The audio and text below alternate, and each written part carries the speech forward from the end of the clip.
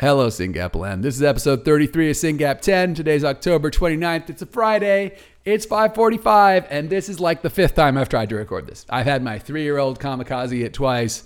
Something else happened. I had a word salad, whatever. I'm just going to plow through this. I'm going to do everything I can to get this done because it's almost comical at this point. Thanks for listening. It's Friday. What did I do this week? A ton of things. I want to just share a few conversations. The first was we had the gala on Friday, and it was, or Saturday, whenever it was this weekend. It was epic and great success. The non-Syngapians who went there were just blown away. The non-Syngap families, friends of ours, they walked in and they saw the level of care and professionalism and all the details that Nancy Kessler worked so hard on. And the feedback has just been tremendous. So thank you so much, Nancy. Please do it again next year. I can't wait to go to the second annual Karen Lieb Gala. I was just blown away. Thanks to Ben Prosser for his great talk. People were blown away by that too, et cetera, et cetera, et cetera. I was blown away most by two conversations I had resulting from it. One of them from a mom recently diagnosed who went, and she said it was just so nice to have a community to belong to. So nice to walk in that room and know that I was part of this tribe. And I love that. I think building community is at the heart of SRF. It's something all of the board members and volunteers do tirelessly. We're constantly connecting families to each other. We're constantly reminding people, not only are you not alone, but you and this person have a lot to learn from each other. You guys should really hang out. And it's just breaking people out of this rare disease isolation that happens that is so normal. It's normal. I'm not saying anyone's doing anything wrong by being isolated. This life is isolating, but it's not healthy. It's not healthy. And breaking ourselves out of it and building a community where we can support each other is huge. So I was so thrilled to just hear about the connections and the friendships that flourished this weekend. And then I also had a wonderful conversation with someone. The whole family went. Mom, Syngapian daughter, older, and sister.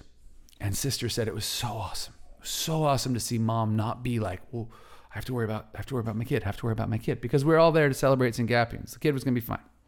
And she said, even cooler, it was so amazing to see people come to mom and really hang on her word and want to hear her story. She was the expert. And I love that. I love the idea that someone who's just been working so hard for so long to care for a Syngapian was seen as an expert and felt that admiration. And I also love this realization that we have so much to learn from the parents of older kids. Even though they only knew they were Syngapian a year ago or 2 years ago, they have been through so much, and we have so much to learn from them. So that just made me so happy. Wonderful, wonderful, wonderful. I want to talk about, there's that 3-year-old. If he dive bombs this, I'm just going to plow through because he's not stopping tonight. I got two more things if the 3-year-old will let me get to them. Thing number one, we've just launched recruiting for an adult Syngapian survey. We are partnering up with Dr. Andrade, who is an expert in neurodevelopmental diseases in adults. She is in Toronto, and she has kindly agreed to include SYNGAP in a study she's doing of a number of genes. And this is huge, and we are profoundly grateful. We are going to work hard to find her at least 30 families with adult Syngapians. So if you are listening to this and you have a kid you have a loved one who's with SYNGAP who's over 18, you need to sign up for this because this is a huge opportunity for our community. Let me just paint a picture for you. Our population pyramid looks like this. It's like a lot of 0 to 5s, a lot of 5 to 10s, and a couple teenagers, and then like a 3 or 4 20-year-olds and a 30-year-old and a 40-year-old and a 60-year-old. So we really have a lot of data on what a Syngapian from 0 to 10 looks like. It's a little sketchy over 20. And as a lot of families are realizing right now, transition is a big deal, right? When you go from 18, 19, 20, 21, 22, depending on when you age out of services, you have a lot to deal with. First of all, you go from a care system built around kids to a care system built around adults, which is much more strained and much less robust. You have to go through legal guardianship, and hear me when I say this. If your child is turning 18, the guardianship thing, do not skip it. It is important. Do not skip it. It is important. Whole other topic. We should have a webinar. And the disease progresses, right? And understanding that process of going from a kid with a SYNGAP1 or any other neurodevelopmental disease to an adult is a really big deal. And thank God for Dr. Danielle Andrade, who actually studies this, right?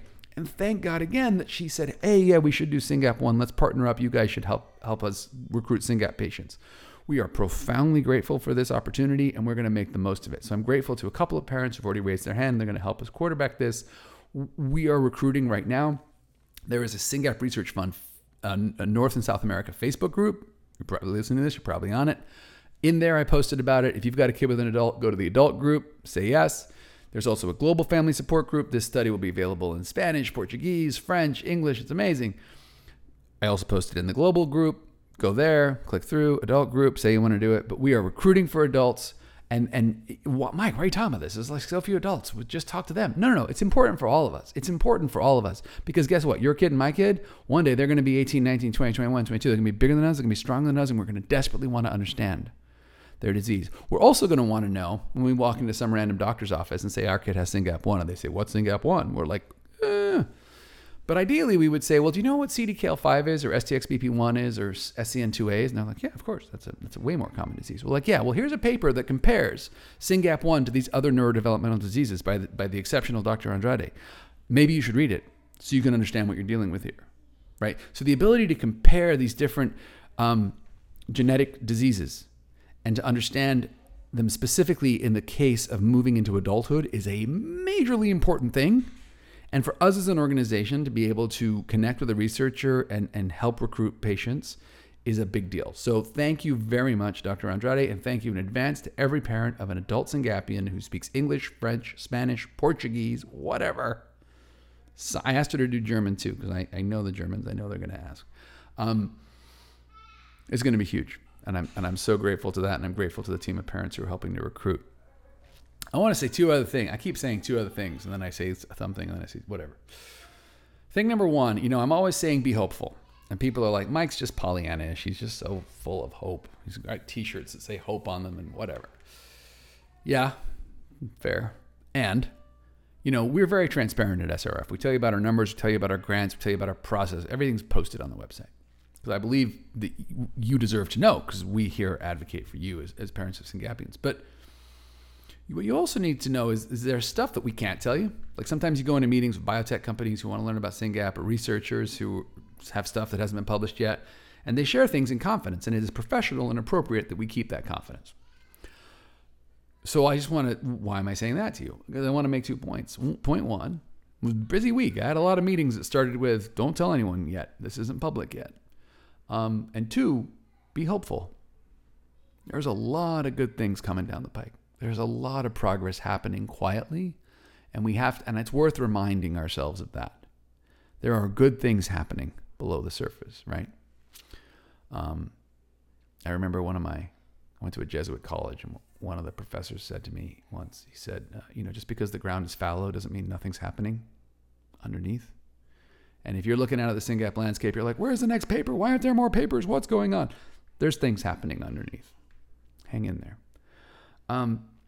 And there's more stuff coming. We have a number of proposals. I have 3 or 4 proposals sitting on my desk right now, depending on how you count, of really cool work that we could fund, that would get more scientists thinking about SYNGAP1, would test more approaches, and would help us figure out what we should be doing as an organization.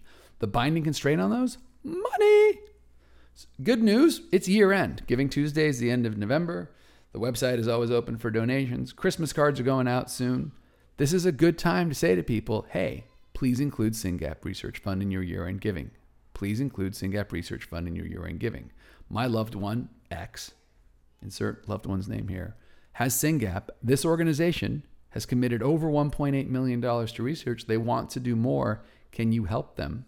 Reminder, 100% of the money that you give them goes directly to research because the founders cover all the overheads. Best deal ever.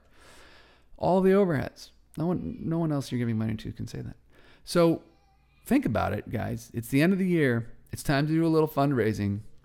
There's a lot of good we can do. Good things are happening, and more good things could happen faster if we funded them. Both things are true. So let's get to work, my friends. If you've got an adult Syngapian, sign up for the study. Reach out to us if you can't find the link. Thank you to everyone who went to the gala. Thank you for listening. It's the end of the year. It's been a long year. Stay in this community. Stay together. We're going to make it. Thanks for listening.